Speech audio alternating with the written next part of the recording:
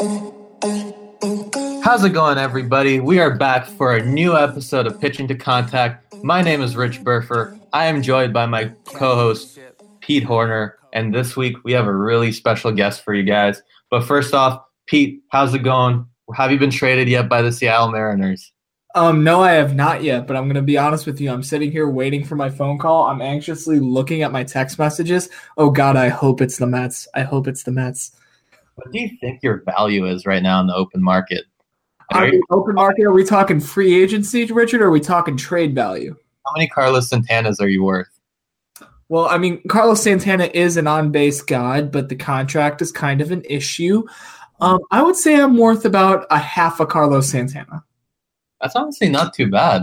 But we're going to talk a lot of Seattle Mariners stuff on this podcast since they're literally trading everybody. We're recording on a Tuesday night, so hopefully they don't trade anyone else by Thursday. We're also going to talk some Patrick Corbin today. But first, we're also joined by the Southwest Regional Manager, Caleb Watkins. How's it going, dude? Good. How are you guys doing? We're doing great. How's your lifting program ahead of Vegas? You know what? It's going pretty well. The goal is to be swole by Vegas, and I think it's going to happen.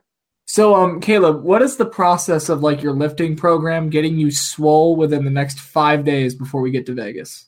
Basically, it's just to lift more than Richard. Okay. How when you wake up in the morning, Caleb, do you like just strive to be more swole than Richard? Is that I do. You know what? I do. I mean, the amount of, guff that I get from Richard over the days and over the months, it's really motivated me to make sure that I'm above his level. Oh, that's how much did you deadlift? What was that? How much did you deadlift? Let's see here. I deadlifted on Sunday, so I hit 375. The goal was 405 by Vegas. We'll see if it happens. Shit. how much chicken, broccoli, and rice should I be eating to get to at least 3 plates by Vegas?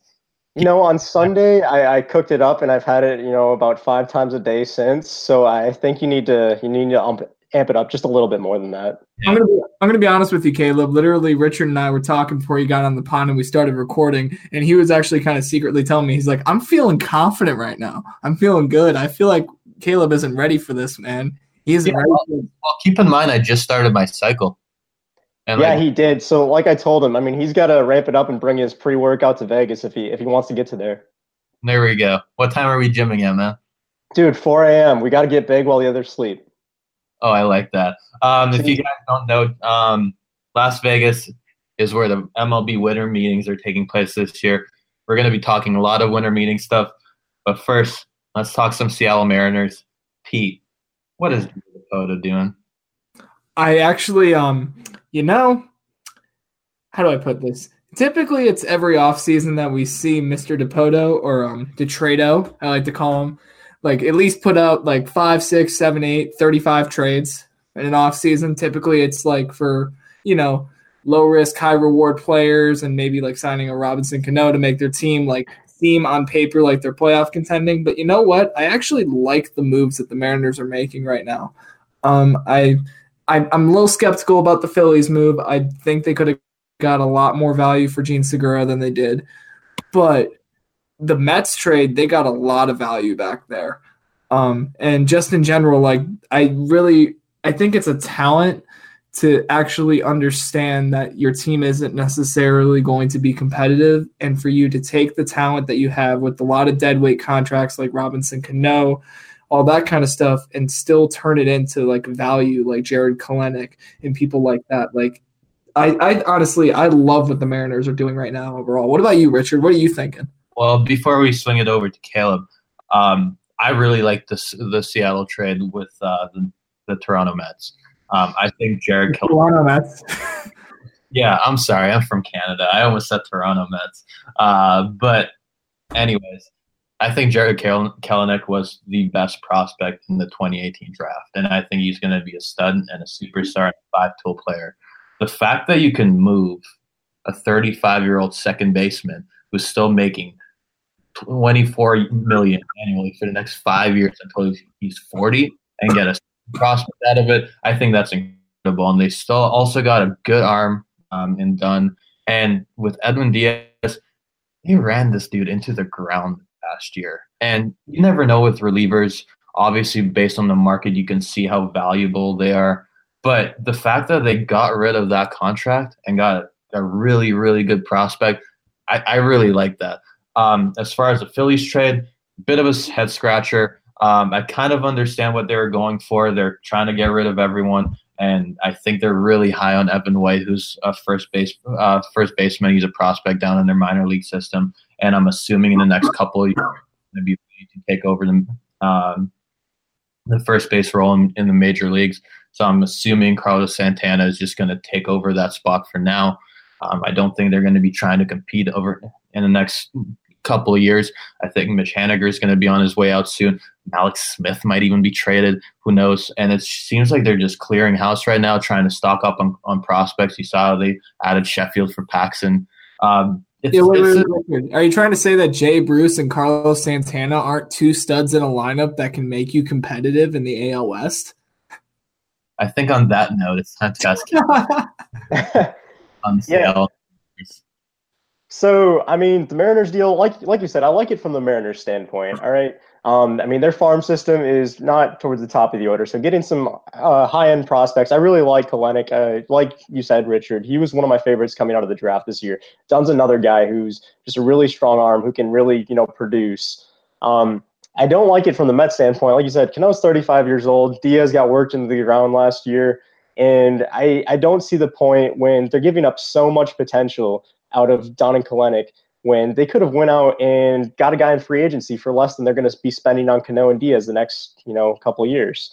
I mean, in second base options, if you want to add another guy out there at second, because, 35 years old, Cano, how much longer can he play second base? That's the real question. And now that he's in the NL, there's no DH. So why do you go and get a guy like that, especially when he only played half a season last year, when you could have went out and used your money other ways, and you could have got a guy like Brian Dozier or DJ LeMahieu? And that just makes more sense to me. And if you want a closer, I mean, I understand why you want Diaz. I mean, he was a stud last year. Even the last 2 years, he's been the best in saves. But you got guys like Familia, David Robertson, Adam Warren, Zach Britton, let's see here, Andrew Miller. I mean, all those guys can get you to that level that you want to be at and less of a cost from a prospect standpoint. The second Caleb said, let's see her, you just know that this guy wrote up a bunch of notes. He's more prepared for this podcast than Pete and I have ever been. But I different level, man. Yeah, I completely agree with you on the fact that the Mets could have got a different second baseman for cheaper and for less term. They didn't have to go out and get Robinson Cano and trade a top prospect for him. Like you said, Dozier, there's Daniel Murphy. You can find guys who can produce for less money for shorter term. And in terms of Edwin Diaz, they're not an Edwin Diaz away from competing. Like, what are you doing right now?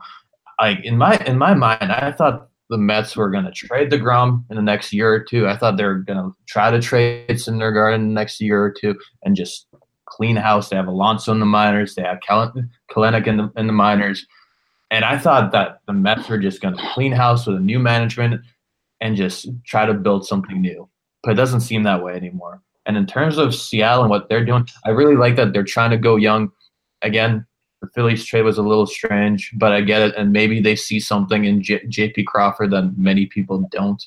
And in terms of the Sheffield trade with the Yankees, because of the market this offseason, because of the amount of lefties on the market, I feel like the Seattle Mariners couldn't get enough value for Paxton. And Paxton had a really, really good year. He was actually just named the best Canadian baseball player of the year, which is pretty lit. There's only 8 of us in majors. Wow, such a prestigious honor. If you beat out Votto, that's pretty good, man.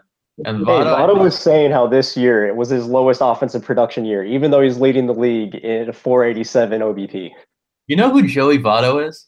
Joey Votto is that kid in your high school who's the really smart kid who's got the honor roll going on. He's a valedictorian, and right before a test, he's like, "Hey man, I don't think I'm ready." And everybody knows he's gonna get a 95, and it's just pissing you off. Yeah, that's fair. That's fair. And he's the one just like really stressing out. Everyone knows he's gonna get a 95, and everyone's like, "Oh God, I can't fucking stand you right now. Like you're gonna get a 94," you know. That's Joey Votto. And I think that's a pretty good analogy. No, I think that's a pretty solid analogy. I mean, Joey Votto is a legend within himself, but yeah, I agree. Speaking of like that, I kind of wanted to dive a little bit more into this Philadelphia Phillies trade with the Mariners. Let's like from the Phillies perspective, what do you think of that trade, Richard? Well, I saw something about Gene Segura that I think his WAR over the last 5 years was top 25 in baseball. So in terms of that, they got themselves a pretty solid player in Segura, especially with J.P. Crawford. He hasn't really been working out. They probably expected a lot more for Carlos Santana, and they didn't really get it. They can move Rhys Hoskins to first base now, and they got a pretty good offensive weapon that they can slot at the top of their lineup right now. So from the Phillies' perspective, I kind of like it. They got rid of the Carlos Santana contract, and they're giving J.P. Crawford a fresh start. I think it's a good move. No, I think honestly it was absolutely a highway robbery. That's just my own personal opinion. I like for the same exact reasons that you kind of just said, Richard. I really think that it's a highway robbery. But speaking of money, there was actually some spent today in Major League Baseball by the Washington Nationals. Patrick Corbin, anybody? What was his contract like? $140 million over 6 years. Jesus. Yo, Pete, we're going to go play some catch in Las Vegas because we're going to start making pitching money in the next 5 years. Oh, absolutely, man. Oh, my God. Believers. Okay, now, on a serious note, is this signaling what I think it's signaling for the Nationals? If you're referring to the likelihood diminishing of re-signing Bryce Harper, I would say yes.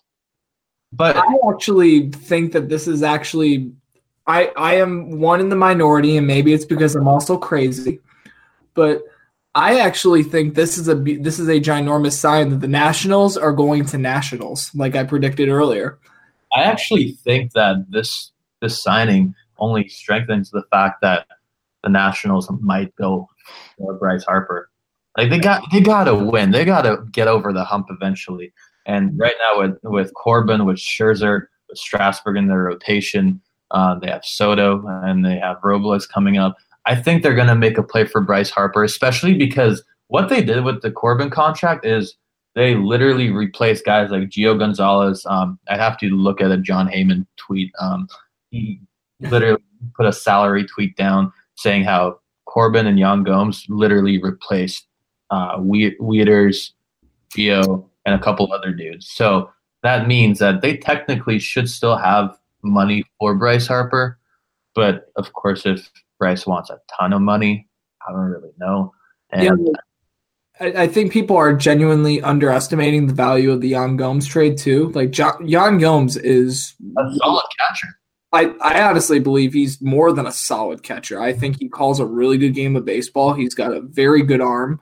And then on top of that, he's got a bat that could definitely produce at the plate for the catching position. That's for sure. Like, to me, like, what more could you want? And the fact that you didn't have to necessarily give up that much for him, and he's got contract years under him and all that fun stuff. Like, what is there not to love about, like, that trade? I think the position that the Nats are in right now is they don't really need Harper that much.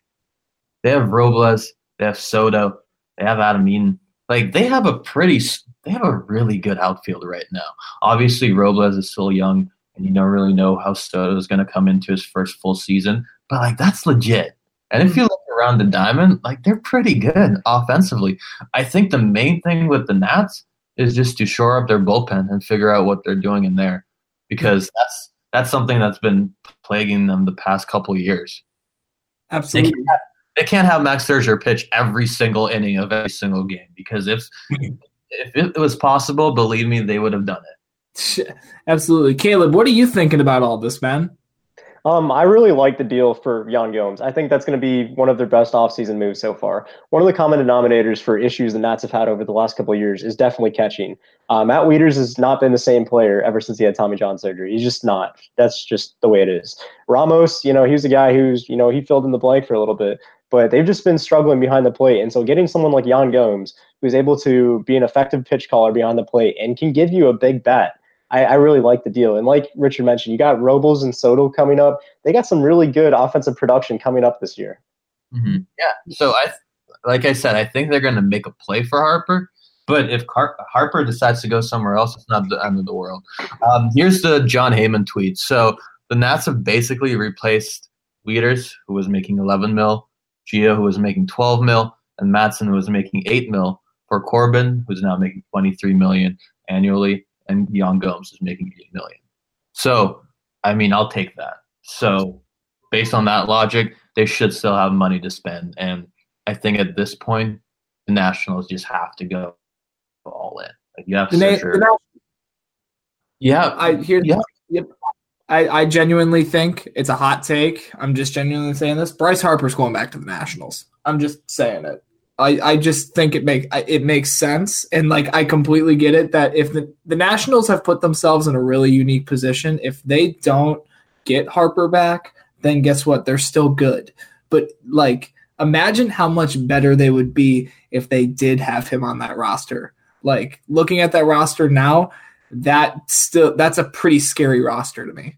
Mm-hmm. So, like, in general, I think they're going to do it. I just think they are, but we'll see. We'll see in the coming weeks.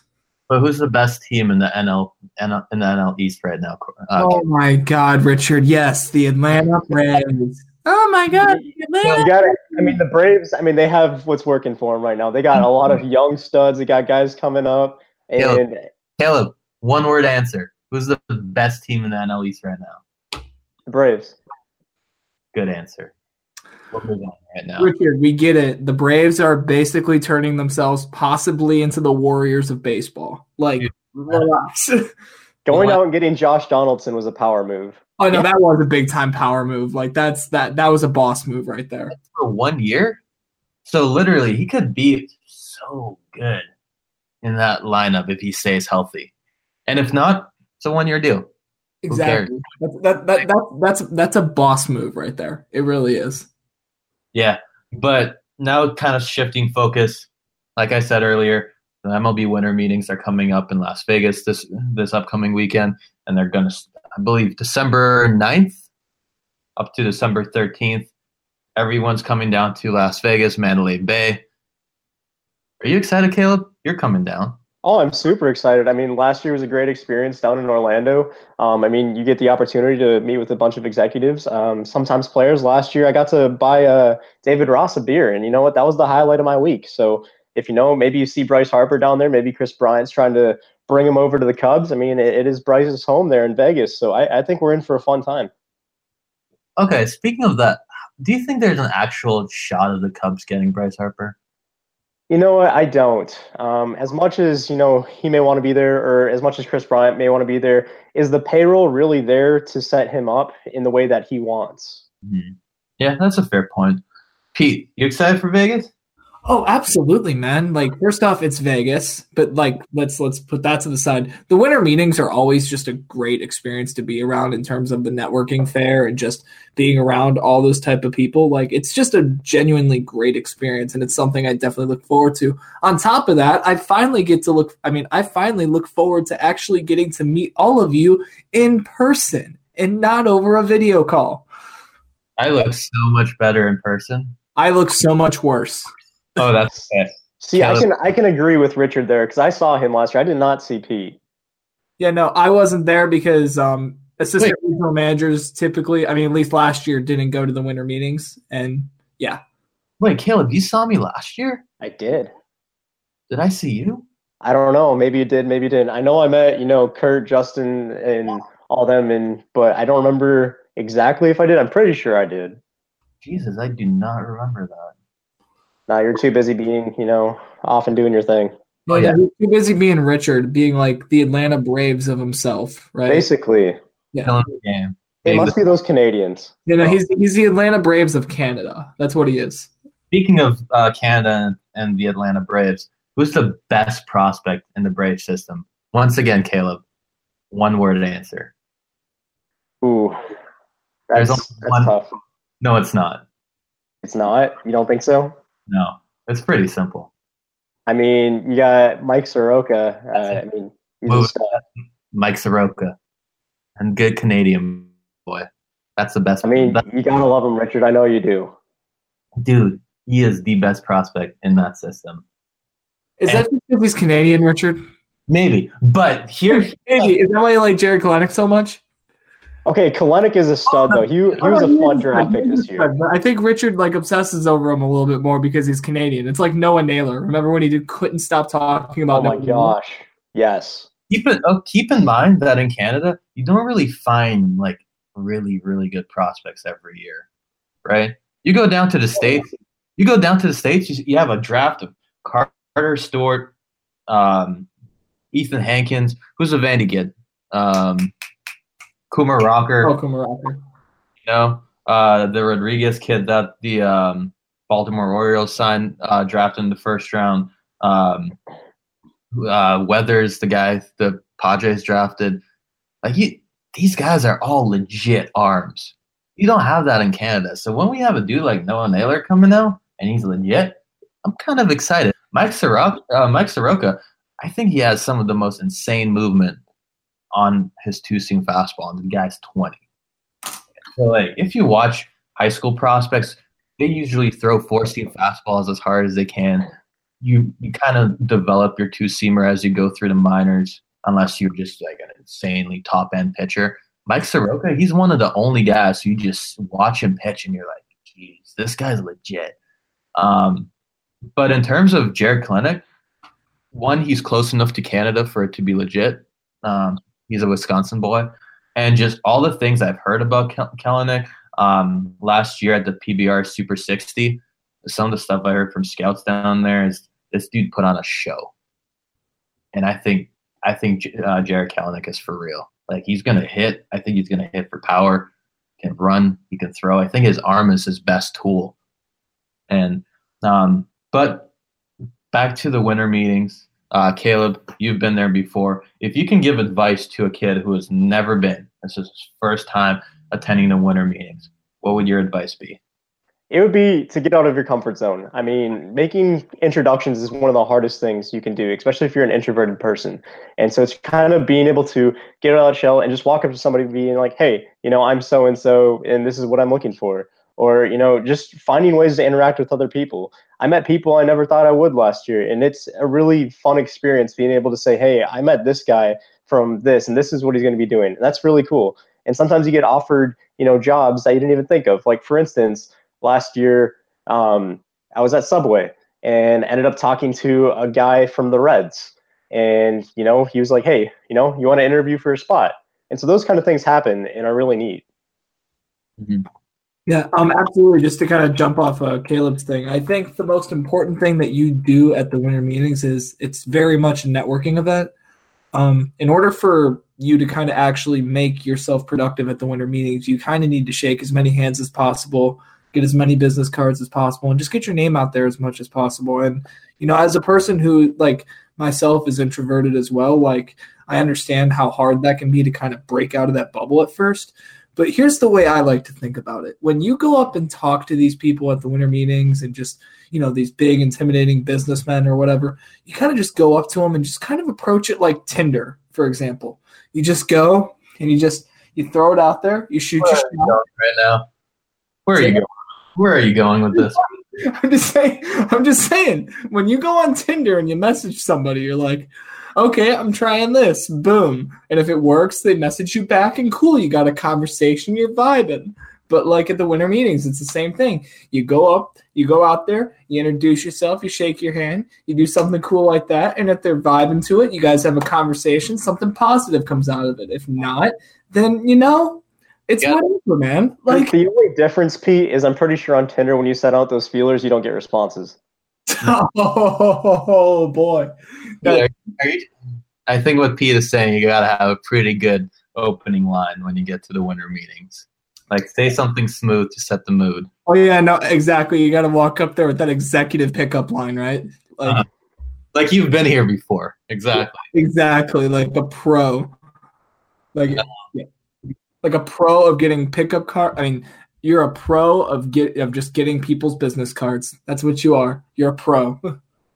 That sounds horrible. It does. It sounded a lot better in my head. I'm going to be honest with you. Hi, I'm Pete Horner, and I literally, the only reason why I'm here is I just want your business card. Well, when you're talking to a girl on Tinder, you want their Snapchat or their number. I mean, like, so like. Are you saying you never asked a girl on Tinder for a business card? I mean, you don't want an executive summary, but she unmatched me. Like, you should. That's why you got to always connect on LinkedIn first. Yeah, LinkedIn could be a very romantic tool. Like, at the very least, you have that professional connection, and if she becomes super rich and famous, boom. Exactly. It's all about building connections. There's a connection you need. But yeah, Pete is the type of guy who probably uses Tinder for professional connections. Totally. So is that what you're going to be doing while you're in the meetings there, Pete? You're going to be there swiping right, making sure you make some connections? Around the hotel the entire time, just swiping, just waiting to see if I could just find like a business executive or something like that. You know, just shooting them the pickup lines like, hey, give me your business card. That's totally what I'm going to be doing the entire winter meetings. And they'll be going automatic swipe left. Yeah, absolutely. Like in general, like, oh yeah, you're right. But like, I'm just going to be face deep in my phone. I'm not going to be talking to anybody. I'm not going to like look up and give eye contact to a single person. I am just literally going to stare at my phone and just be on Tinder the entire time. Oh God, this podcast is so gross. We turned it into a rap party. How is this bad? Dude, Pete, whatever happens in Vegas stays in Vegas. There's a reason we're going. Exactly, my man. Exactly. This is very true. But Pete, you haven't gone to Vegas. You weren't in Orlando last year. What are you looking forward to most other than meeting me at the winter meetings? I know you got your pitching coach job. So what is this event all about for you?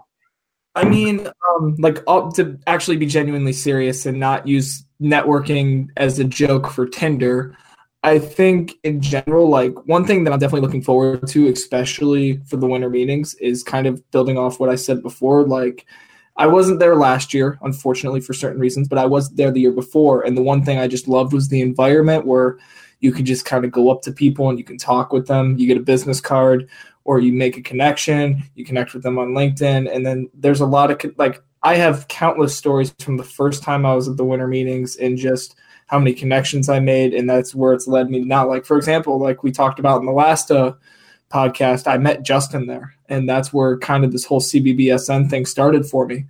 And to me, like, I'm just kind of looking forward to getting down there and not only helping CBBSN in any way that I can, but just in general, like, I'm just looking forward to shaking hands and networking because, once again, you are who you know.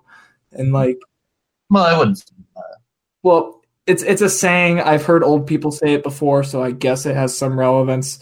But the point is that, like, just in general, I'm just looking forward to networking and just meeting people. And just, I always love being in the same room with people who are just as passionate about the game of baseball as myself. So to me, it's always a great opportunity to do that again. So I'm really looking forward to it. Richard, what are you looking most forward to? Because you got a lot of things going on for you next week. And obviously a lot of that, we're going to have to keep some of it confidential. But like in general, you got a lot of stuff going on for you. What are you most excited about? Just smiling and waving, man. You know, like, so you're basically going to be the Queen of England. Yeah, no, I was actually. Have you guys ever seen the movie Madagascar? Yes. No, we haven't. Well, I don't know what you guys watch in the States, but there's those 3 penguins, and all they do is smile and wave. That's going to be me. But on a serious note, I have a few meetings set up. I'm really excited. I've been emailing a lot of teams the past few weeks, talking about the research I'm doing in grad school, talking about my scouting background, talking about my background with the Collegiate Baseball Scouting Network, with Prep Baseball Report. So I'm really looking forward to it. And you might keep up with the MLB winter meetings on Twitter or watch MLB Network, and you think it's just one big hoopla where Brian Cashman and Dombrowski are making these massive trades and Harper's getting signed and Machado's getting signed. But at the end of the day, the winter meetings are just one big networking event. And I'm really excited to shake as many hands as possible. Hopefully my meetings go well. Really excited about just meeting everybody from our company. and meeting some new people. It's going to be really exciting. But the one thing I'm really concerned about is the meetings start on Sunday. But Caleb, you know what Sundays are for. I mean, Saturdays are for the boys, so Sundays are for football. Yeah, so what are we going to do? Because here's the thing with Caleb and I. Before every Sunday, we always talk about making point spread picks and all of that. And then we just watch a lot of football. So you see, what's going to happen is we're first going to go and waste a lot of money, making these picks while in Vegas. Because, I mean, we're in Vegas for a reason.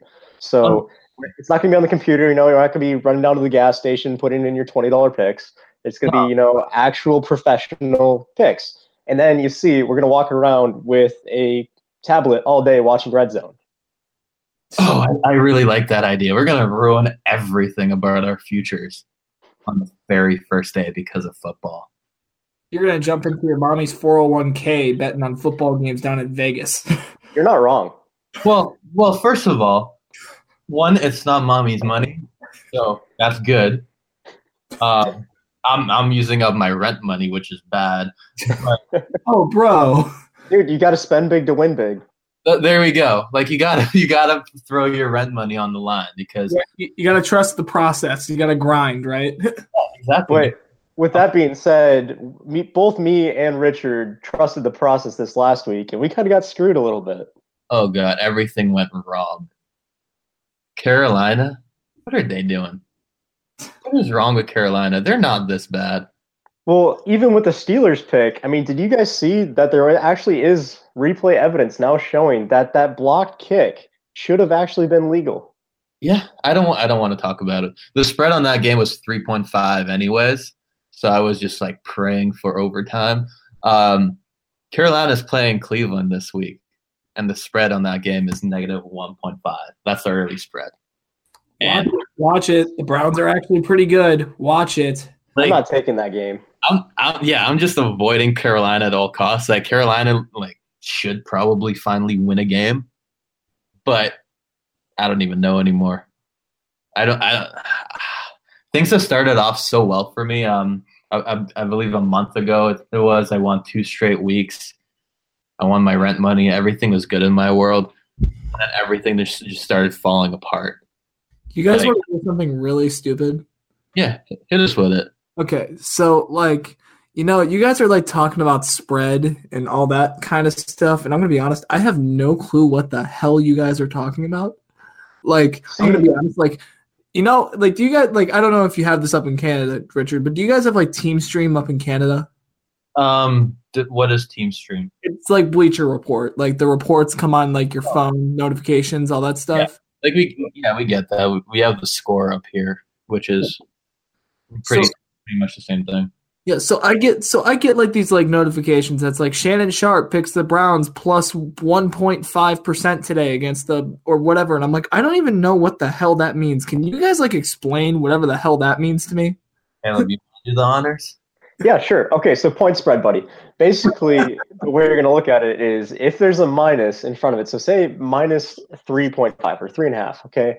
That if you take that pick, you are saying that team is not only going to win, but they are going to win by at least 3.5 points, okay? And so basically, yeah. So then the other number, the plus 3.5, okay, that's the underdog. Now, you can take this team to win. If they win, you win. But they can lose, and if they're still within that spread, that 3.5 points, you still win. Mm-hmm. So to kind of use an example, for this upcoming week, Green Bay is an early 6-point favorite over Atlanta, which I might like Atlanta. I'm taking Atlanta in that game. I kind of like Atlanta in that game. But to get back to this, Green Bay is a 6-point favorite. Say I pick Green Bay on my point spread, that means I need them to win by at least 7 points for me to win that game. Okay, I got you. Caleb, I have to admit, I want to thank you for explaining that in such a nice tone, like you were talking to a 6th grader about what education is. Hey, we're going to show you how to do this Vegas style, okay? Me and Richard are on top of this, Pete. You're going to lose a lot of money. Don't worry. Oh, I don't have a lot of money to lose, so you guys better be good at what you're doing. Oh, we're okay. Oh, great! That's wonderful. When it's Richard, I feel like if you're okay at gambling, you're pretty good compared to like Richard. If you went into a job interview tomorrow, say like the Atlanta Braves call you and they're like, yeah, we want you to interview for a job, and you walk in there and they're just like, how are you with pitch development and all that kind of stuff, and you're like, I'm okay. How confident do you think they're going to be in hiring you? probably not too good. Exactly. So why should I feel confident in your guys' decision making if you're like, I'm okay at it?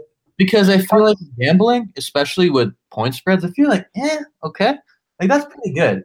Because, like, I know some guys who are just horrible, and they do it every single week, and that's pretty much most people in the world, believe it or not. I've won. Pete, besides that, too, there's prop bets you can make, and those are the ones where, you might be a little better at. Oh, God. The profits you could make. Dude, we're talking to a 12-year-old who just drank his first drink a couple of weeks ago. Like, hey, I'm not 12. I'm 13. The I am 12 kid. But just back to the point spread thing. So Green Bay, 6-point favorite.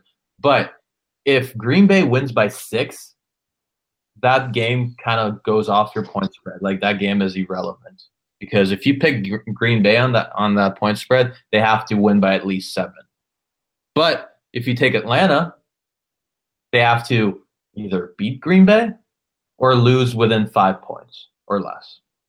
That's how point spreads work. I got you. I think I'm just going to stick to fantasy baseball. Yeah, that works, but you're not too good at it either. Pete, are you a champion like I am? Oh, well, sorry. Let me bow down to Caleb over here. I'm just yeah, Caleb, we're gonna actually close out our this episode real soon. But this dude talks about fantasy baseball like he's a god. But we had a trade this past year in fantasy baseball. Oh my god! I got Daniel Murphy for Pete. Who did you get? Eduardo Escobar. Ooh. That was a straight up deal. Yeah. Well, here's the thing. Daniel Murphy was still out with knee injuries. Signs were pointing at him being gone for an extended, long period of time. I thought Eduardo Escobar was a nice under-the-radar chip piece that could potentially help me. So I was like, cool, let's swap him and get him out of here, because I was not thinking that Daniel Murphy was going to play for the rest of the year. Yeah, Daniel Murphy ended up 300 that year. And speaking of healthy players in fantasy, remember when? Don't even. Wait. Remember when Jacob deGrom was supposed to get Tommy John surgery, and then the Mets just miraculously cured Jacob deGrom's Tommy John? And I traded him for Josh Donaldson. Yeah. Ooh. Yeah.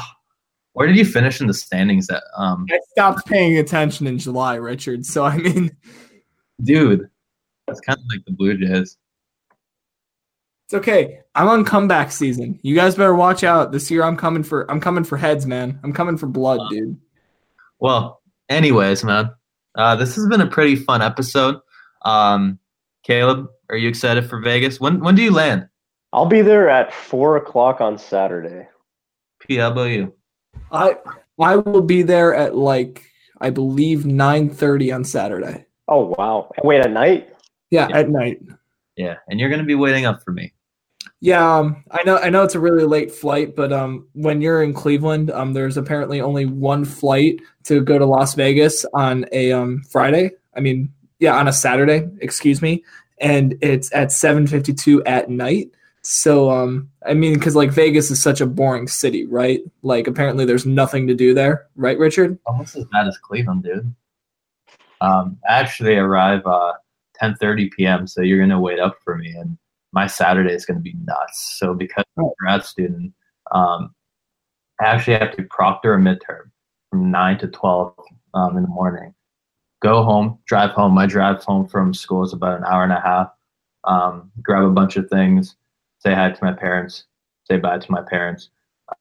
They won't miss me anyways. But go down to the airport, come to Vegas. That's the plan. Well, I think that'll be a beautiful situation for both of us, Richard. I'll sit there, I'll stare at my laptop for an hour, I'll wait for you, and then we can split an Uber fare. That's less money I have to spend. That's less money that I have to spend on the Uber and more money on gambling on football. And Caleb, what are you going to be doing throughout all this? Because you said you're getting there at what? You said 4 o'clock? Yeah, so you see what's going to happen. Upon landing, I'll make some introductions, meet some people, and then, while I wait for Rich, he'll find me in the gym with a Rona waiting for him. Yeah, well, I can't wait to drink a Rona with you, Caleb. But on that note, almost time for us to wrap things up. Caleb, anything else you wanted to say before we let you go forever? Yeah, how about this? How about Kyler Murray just took over as the Heisman favorite out of Oklahoma, and currently he's being paid, $4.6 million by the Athletics to continue playing football. What are your thoughts on this? I think that's awesome. You're getting paid, and you're the starting quarterback at Oklahoma, and you're gonna win you might even win the Heisman because Alabama kids got hurt now. That's lit. I don't know what else to say. I don't watch too much college football, too much American college football, but that just seems fun. I'm gonna be honest. I feel like the Oakland Athletics can't wait for this season to end. This guy gets. Oh, this guy is the human cheat code, dude. Wait, why is how good do you think he can be playing football? Pro football.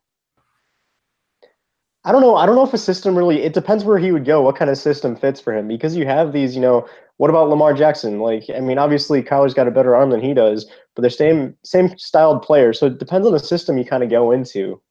Mm-hmm. Well, to that point, I feel like you said, Kyler Murray has a much better arm, but Baltimore is making Lamar Jackson kind of work right now. And it's an exciting team to watch. And I feel like Kyler Murray would fit right in the right system, of course. But, of course, with baseball, he's already getting paid. Well, and on that note, all these quarterbacks getting hurt professionally now. Alex Smith getting hurt with the Redskins, and all of a sudden you got Colt McCoy, former Longhorn, coming in there. He's now hurt. And the return of Mark Sanchez, the butt fumble came full circle. Oh, God. Did anybody notice that Mark Sanchez recovered a fumble with his butt? Yeah. That had to be the greatest moment of my football watching life when I saw that. When the fumble come full circle, like Caleb kind of said, and he just recovers a fumble with his butt. I'm just like, oh my God! Not only that, but did Mark Sanchez rejuvenate AP's career? One handoff to AP, he goes 90 yards for a touchdown. Hey, 26 carries with Drew Brees, he runs for only 81 yards. Who's the better quarterback? Did you see that handoff? Perfect. Oh, it was beautiful. Pristine technique. It was great. It's something Bill Belichick would have drawn up. But on that note, we could talk about football and Coronas for a long, long time. Caleb, thank you for joining us on this episode of Pitching to Contact. Pete, it's been a pleasure as always.